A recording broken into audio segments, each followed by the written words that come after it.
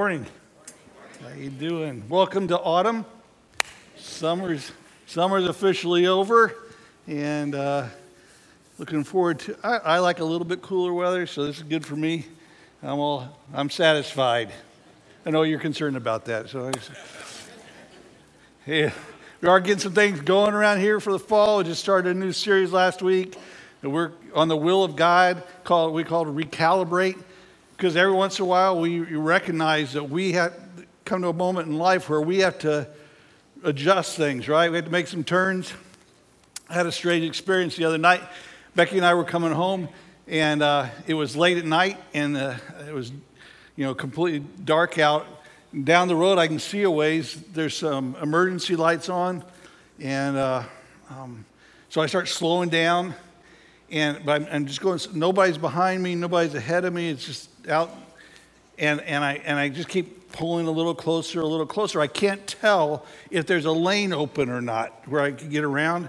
So I just keep coming closer and closer. Finally, I come up. There's a police officer standing there, and I pull up next to him, and it was a little bit different because he's standing there and he's like this, and he's talking, and so I rolled my window down and I realized, oh, he's talking to me.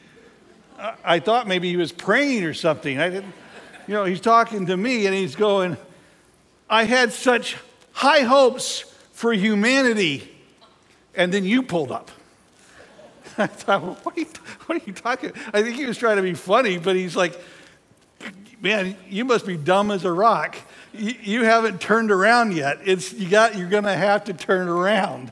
I said, okay. I just got to tell you, officer, I thought maybe there was a lane open. That's why I'm trying to explain myself to a guy who doesn't really care why I did. He just wants me to turn around, which I did, and we kept going. Every once in a while in life, you've got to make some changes. You got to take some turns that you weren't planning on. If you remember last week, we talked about, as we're trying to understand the will of God, the very first thing we should do is look at what we've already been told, God's revealed will. We should look to Scripture. We should be looking to the very first question we should be asking is, what does the Bible have to say about this, if anything? And so we should be looking to ask ourselves that question, whether it's regarding relationships or finances or work or whatever. And if there are principles in Scripture, then we need to know how they impact my decision. So great that we've been given the revealed will of God because it helps to act as a grid for us and helping us to do what God wants us to do in life. Today we're moving on. We're talking about what's sometimes called the secret will of God. It's secret because we generally don't know it until it's already happened. Sometimes we call it the sovereign will of God. And what that's all about is the fact that God's in control, right? God's sovereign, which means he is absolute. For example, the Bible tells us in Daniel 4:35, all the inhabitants of the earth are counted as nothing, but he does according to his will in the hosts of heaven and among the inhabitants of earth. And no one can ward off his hand or say to him, what have you done? No one in heaven and no one on earth can challenge what God does. No one can stop him. Interesting to think about, the one who said that was Nebuchadnezzar. Now, Nebuchadnezzar was a pagan king. He's not a follower of God, but Nebuchadnezzar was a guy who had sort of claimed his own sovereignty. And God wasn't appreciating that. Nebuchadnezzar thought he was a self-made man. And so God challenges him. God brings him to a point of being humbled, and Nebuchadnezzar then makes that statement that God's the one who's sovereign. Psalm 115 verse 3 says, but our God is in the heavens. He does whatever he pleases. He's absolute in authority and unrestricted in his supremacy. And while in some ways that sounds amazing, the normal response from a lot of people at this point is, well, they want to challenge that. They always want to ask the question, well, what about man's free will? As if man's free will is a challenge to the sovereign will of God. It isn't. You see, at the same time that the Bible is teaching us about God's sovereignty, the Bible also describes God as offering us choices and holding us personally responsible for our sins. And the fact that sin exists at all proves that not all things are the direct actions of God who's holy. So there's a point where God chooses to allow things that he does not directly cause. So God's sovereignty and man's free will, both taught in Scripture. And then the very next question that comes up was, well, how does that work? How can that possibly be? How can God be in control, but man has a free will? And the answer to that is the same answer that we would give regarding a number of issues. For instance, the Trinity. We believe in one God, three persons, right? One God and three persons. How does that work? I don't know. It's the same answer regarding the nature of Jesus. Jesus, fully man, right? But fully God. How does that work? I don't know. Same answer regarding Scripture itself. We talked last week, the Bible is inspired, right? God breathed, it's his product. But as you read it and you look at different passages, you can tell the man who's writing, you know his personality, you know something about him. You can tell from what he's writing. So how is that possible? How is it 100% God's word, but also reflects the men who are writing? How is that possible? I don't know. The answer is addressed in Scripture, though. Deuteronomy 29:29 says, the secret things belong to the Lord our God. But the things revealed belong to us and to our sons forever, that we may observe all the words of this law. Secret things. See, there are things that we don't know, things that we can't fully comprehend, things that are beyond us. There's a lot we do know. God has revealed a lot about himself. And we're glad for that, thankful for that. He's revealed everything we need. But we're also glad that there are things about him that are beyond us. We worship a God that we can't fully explain. We wouldn't want it any different. Because if we can explain him fully, he's no greater than us. So there's a tension that goes throughout Scripture regarding human responsibility and divine sovereignty. And we should be glad. We should be so glad that he sovereignly rules. Because that means that where we were talking last week about the revealed will, that we should believe it, we should know it.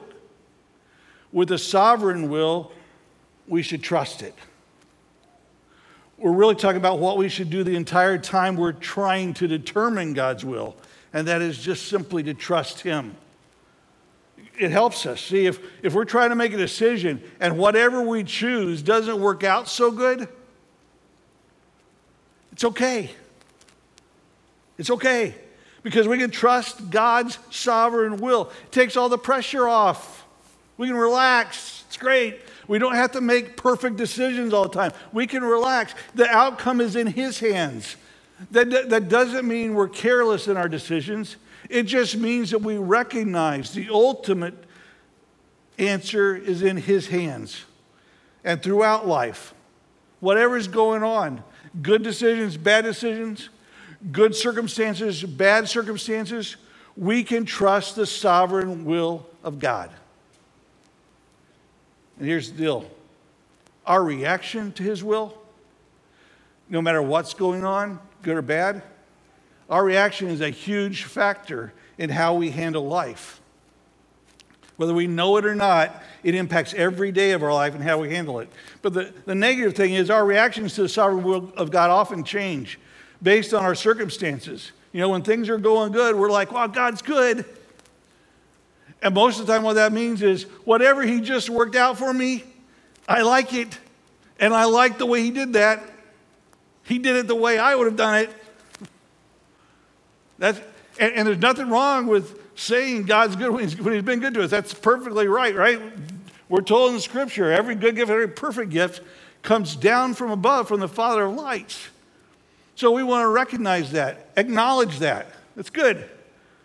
But then there's the other side of things. When we don't like what just happened, when things are hard, when they aren't turning out the way we'd like, when our prayers don't seem to be answered, When we face loss, even when our hearts are broken, then for some of us, the temptation is for our response to change. We're not trusting in him any longer. We're questioning him. You say, well, can't I ask why? Isn't that legitimate? Well, it can be. It's according to how you're asking. I mean, as parents, if you're a parent, you've said that to your kids probably many times. You know, if a child asks a parent why with an attitude, we've all seen that, right? You've seen it in the grocery store. You know, it's not pretty.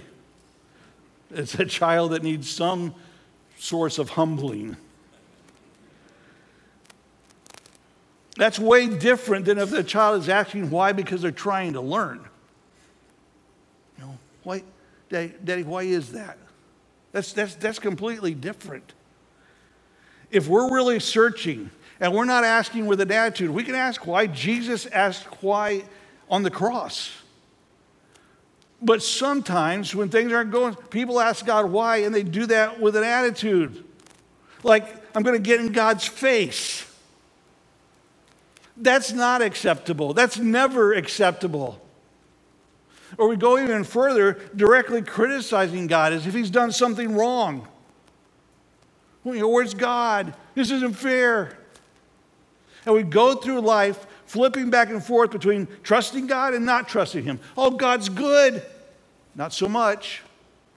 Thankful for God today. Not really, not today. God's got this. No, everything's out of control. It's all in reaction to how things are going. And because of that lack of stability, guess what? Our lives aren't stable. Tough things come our way and we can't handle it. And that flipping on being able to trust the sovereign will of God, we flip one way and it leaves us without peace. It leaves us unsatisfied. It leaves us unhappy. And instead of finding rest like we should as Jesus' followers, remember he told us, come unto me all who are weary and heavy laden, and I will give you rest. Instead of finding rest, we find turmoil. Something's wrong when we're always in turmoil. You want to know how you know if you're trusting the sovereign will of God? Look at your reactions, especially when things don't go like we would like. You know, when someone doesn't treat you like you think they should, how do you react? I'm going to get on Facebook and I'm going to tell, when your job goes south, when your money runs short, you start worrying. Whatever the circumstances, you get angry, you get worried, you get frustrated, you get negative, you get critical. All of that is evidence that we're not trusting him. That's why we get all worked up at circumstances and at people, and we fall apart. I mean, we could be doing things right and trusting God one day, and then boom, out of nowhere, something hits, and we start all the negative responses. It's sort of like Job. You know, Job was a guy who's doing things right. We know the story. We've talked about it here before.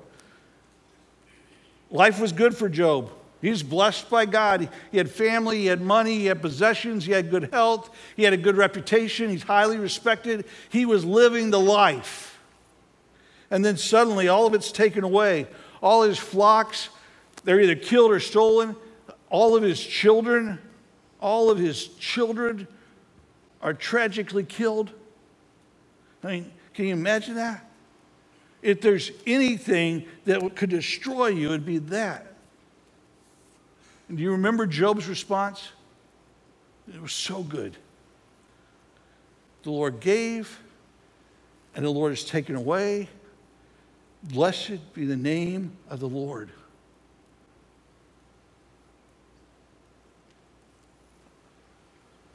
Just lost all his kids.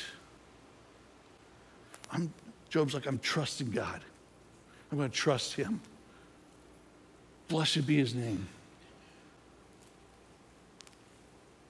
Just a great response. Still trusting in spite of all that had happened. But then his circumstances continued to spiral down. He lost his health. Remember, he's covered in boils from head to toe. His painful, oozing sores all over his body. His loving, supportive wife, his better half. Remember what she told him? Curse God and die, Job. She's a real beauty. Thankfully, he didn't do what she suggested, but what did Job start doing? Job started complaining, even complaining about being born. And at that point, he's not directly questioning God, he's just complaining. But complaining is a big deal. We seem to have lost that truth. It's a big issue.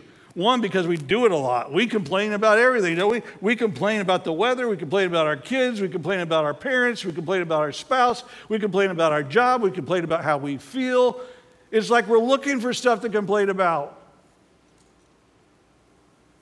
There's a lot of complaining that goes on with those who claim to know Christ. But there's another reason it's a big deal, and that's because it's a big deal to God. See, it's a way of showing that we're not trusting his sovereign will. We don't like what he's doing right now, so we're going to complain about it. And he takes that seriously. Think about some of the times complaining shows up in Scripture and how God deals with it. Think about all the complaining that happened during the Exodus. The people complained to Moses because his talk caused Pharaoh to increase things, make things worse for them. The people complained and said to Moses, leave us alone. They complained about the bitter water. They complained about being hungry. They complained about being thirsty. Miriam and Aaron complained about Moses' leadership. The people complained about how difficult it seemed to enter into the promised land because of the giants there. They complained again and again. They wanted to kill Moses. They complained again, and they accused Moses of killing God's people.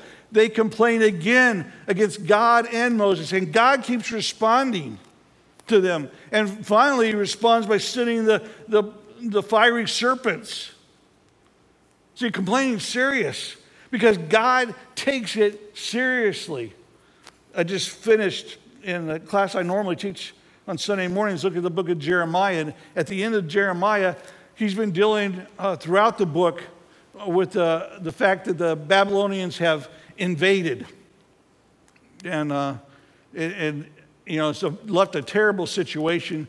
Some of the people have been taken captive. Some of the people have been killed. Some of the people have deserted. Some of the people are hanging around, Jerusalem and the area there, and they're basically starving. Some of the people have decided they're going to run down to Egypt because they think they'll be safe there. God tells them, don't go down to Egypt. But they go anyway. And what they start doing, they start worshiping false gods. And Jeremiah challenges them. What are you doing? And you know what they said? It's so ridiculous. They said, well, we won't go back and worship Yahweh, the true God, because our lives weren't so great when we were following him before. You're choosing your God based on how your life's going? They complain about God. And as a result, they're disobedient. They go down to Egypt. They start following these false idols. And then they complain about the real God, the true God. And as a result, they end up, most of them dying in Egypt, never able to go back home again. God takes complaining seriously. We are given the command in the New Testament not to grumble or complain. And I think that may be the most ignored command in all Scripture. That's exactly what Job started doing. He flipped because of his circumstances, but it didn't stop there. What happened next, his friends showed up, remember, and started hounding him about what he had done wrong to deserve all this bad stuff. Job, you're not innocent. This didn't happen just by circumstance, just by chance, Job. You're happening. You must have done something wrong. Job, tell us what you did wrong. We want to hear all the gory details. And Job gets defensive with them. And then he gets defensive with God. And now he's not just complaining, he's actually criticizing God. He challenges the fairness of God. He says, God, I want, if I could, I'd take you to court. You know why? Because if I had you in court, I would beat you in court.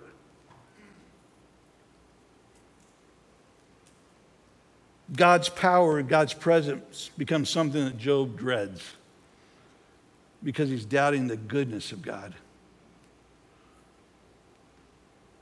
The God that Job used to enjoy becomes the God Job wants to escape. And he goes on for a good bit of the book, fighting against his friends and fighting against God, fighting against God's sovereign will, until God breaks in and he begins to question Job. He does that for several chapters. He drills Job, question after question after question. Just want to look at a little bit of it. In Job chapter 38, verse 1, it says, the Lord answered Job out of the whirlwind. That must have been a little intimidating, don't you think? The voice of God coming from a tornado. You know, okay, you have my attention now, God. The Lord answered Job out of the whirlwind and said, who is this that darkens counsel by words without knowledge? Now gird up your loins like a man, and I will ask you, and you instruct me. Hey, Job, gird up your loins. We all know that picture. We've heard probably described the long robes they had on. They'd pull them up, tuck them in their belt when they had to do a lot of physical, hard work. So God's saying, Job, you better get ready. Job, gird up your loins. Get ready. Because I'm going to, you do that, by the way, like a man. You get ready because you better toughen up, Job. Because I'm going to question you. And Job, since you know so much, Job, I'm going to ask you questions, and you instruct me. You tell me what the answers are. You've got it all down. You teach me. Let's just read a few here. Verse 4, where were you when I laid the foundation of the earth? Tell me if you have understanding. Who set its measurements, since you know? Or who stretched the line on it? Or what were its bases sunk?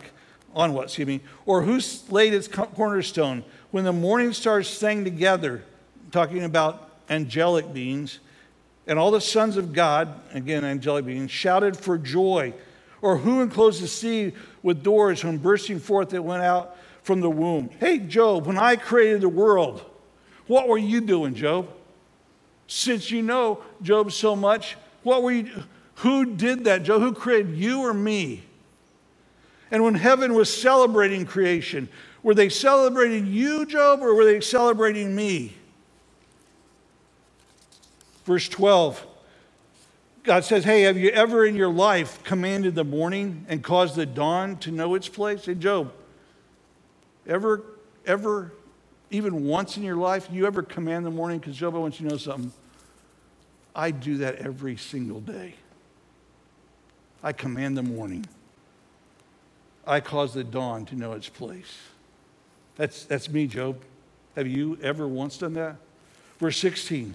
Have you entered into the springs of the sea or walked in the recesses of the deep? Have the gates of death been revealed to you? Or have you seen the gates of deep darkness? Have you understood the expanse of the earth? Tell me if you know all this. Job, you ever been in the recesses of the deep, Job?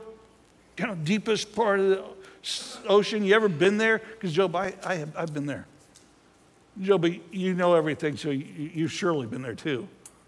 Job, you understand the expanse of the sky? Do you understand what that's like? As deep as you could go, as high as you could go, Job. Job, have you ever understood that, Job? Because I do.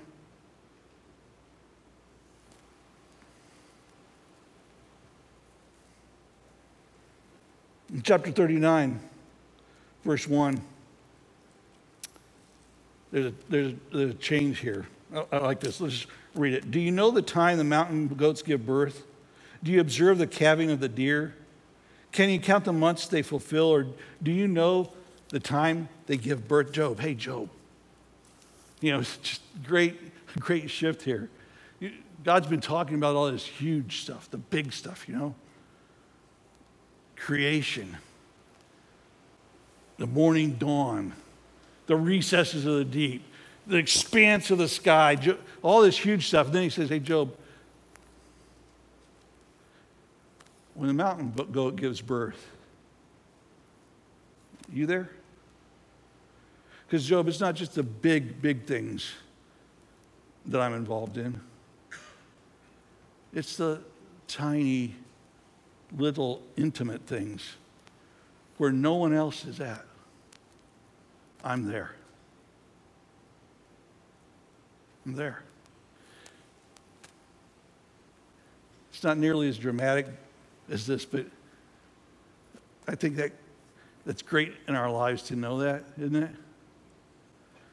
The big stuff of our lives, the big decisions we're making, all the big things that are happening, to know, hey, God's there. The things that everybody sees, God's got that. It's in his hands. But it's also the small, intimate things that no one else knows. And no one else is there. Because I got that. The feelings maybe that you have, the brokenness you experience, things you struggle with that no one else knows. The God of heaven, the God who created the world and sets the morning dawn, knows the recesses of the deep and the expanse of the sky. That God knows the intimate details of your life. It's great news, isn't it?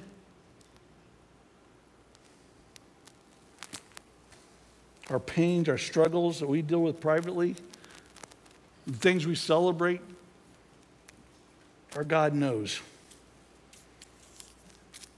Verse 13, chapter 39, God starts talking about ostriches. Seems a little weird, doesn't it? The ostrich's wings flap joyously with the pinion and plumage of love, for she abandons her eggs to the earth and warns them in the dust. And she forgets that a foot may crush them, or that a wild beast may trample them. She treats her young cruelly, as if they were not hers. Though her labor be in vain, she is unconcerned, because God has made her forget wisdom. And he has not given her a share of understanding. When she lifts herself on high, she laughs at the horse and his rider. Hey, think about the ostrich, Job. The ostrich, sort of a goofy animal. You know, not real smart. God's saying that here. She forgets wisdom. You know, doesn't take care of her young. She has feathers and wings, but she can't fly. But what I made her really good at, Job, she's really good. She's really good at running. I made her to run. And Job, you know an ostrich can run? Average ostrich, just your average ostrich, can run 43 miles an hour. They can do that, close to that, for over an hour. That's moving. That's the fastest two-legged animal on the planet. They can run a complete marathon in 35 to 40 minutes. Job, she can't fly, and she's not real smart, but I made her good at running, and she's really good. What about you, Job? What animal you made recently? And he goes on. These chapters, it's powerful stuff. If you haven't read it recently, you should go back and look at those chapters. But then Job finally responds. He's battered and he's bruised. In chapter 40, verse 3, Job answered the Lord and said, "Behold, I am insignificant. What can I reply? I lay my hand on my mouth."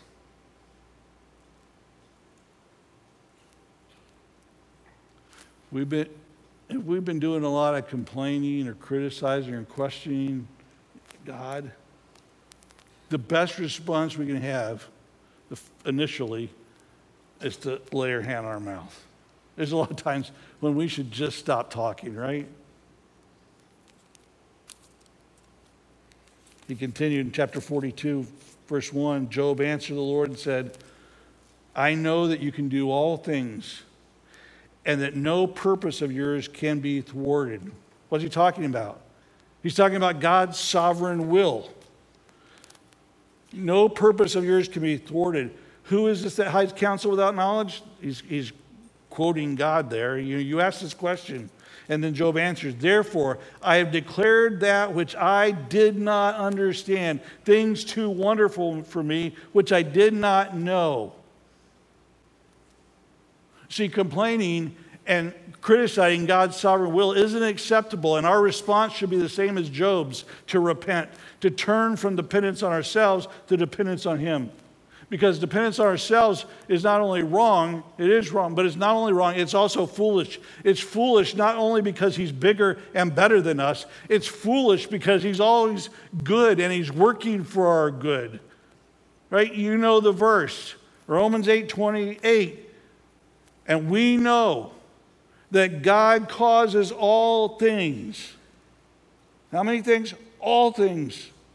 But I don't like all things to work together for good to those who love God. It doesn't say all things are good, that we would say they were good. He says, I'm causing them to work together for good to those who are called according to His purpose. For those whom He foreknew, He also predestined to be conformed to the image of His Son, so that He would be the firstborn among many brothers. All things working together for good to conform us to the image of His Son, the highest goal of every believer, to be more like Jesus. If everything is working us together to make me more like Jesus, if that's true, then we can rest in Him. We can trust in His sovereign will. And when we become fully convinced, where it's more than just words to us, when we become fully convinced that God's in control, and we're also fully convinced that He loves us and is working all things for our good, that becomes our anchor. That is life-changing. It brings stability to our lives. It brings confidence. It brings assurance. It brings comfort. It brings peace. The sovereign will of God is such good news for us. We can trust it. Don't go through life falling apart. Trust Him. Trust Him. It's good. A good God, fully powerful, is in control, and He loves you and is working all things for your good. Trust Him. And if you've never come to a moment like that in your life of trusting Him initially to know that your sins are forgiven and that He is walking through life with you, you can do that today. Why would you not? Trust Him. Come to faith in Him. Just ask Him. He will enter your life. He'll forgive your sin, give you a new life. But as Christians today, if we're going to recalibrate, we're going to make a turn. It comes when we're able to take all that life gives us and just say, God, here it is. I'm trusting you with it. I believe in you with this. And I'm going to leave it in your hands, God, and I am okay, just as life is. I am good, Father, because of you. Trust Him. Let's pray. Father in heaven, thank you, God, for your goodness to us, your love, your grace, your provision day in and day out for us. Thank you, God, that we can trust you in the difficult times of life, the most difficult times. We can know that your hand has us and has every situation under control. God, we trust you. Help us to turn to you in those difficult times, just to rest in you. Help us to represent you well in this world, your goodness. And for those who maybe haven't taken that initial step, God, they take that today. They come to you and know what it's like to walk through life with a God of heaven meeting their every need. Thank you, God, for your love. In Jesus' name, amen.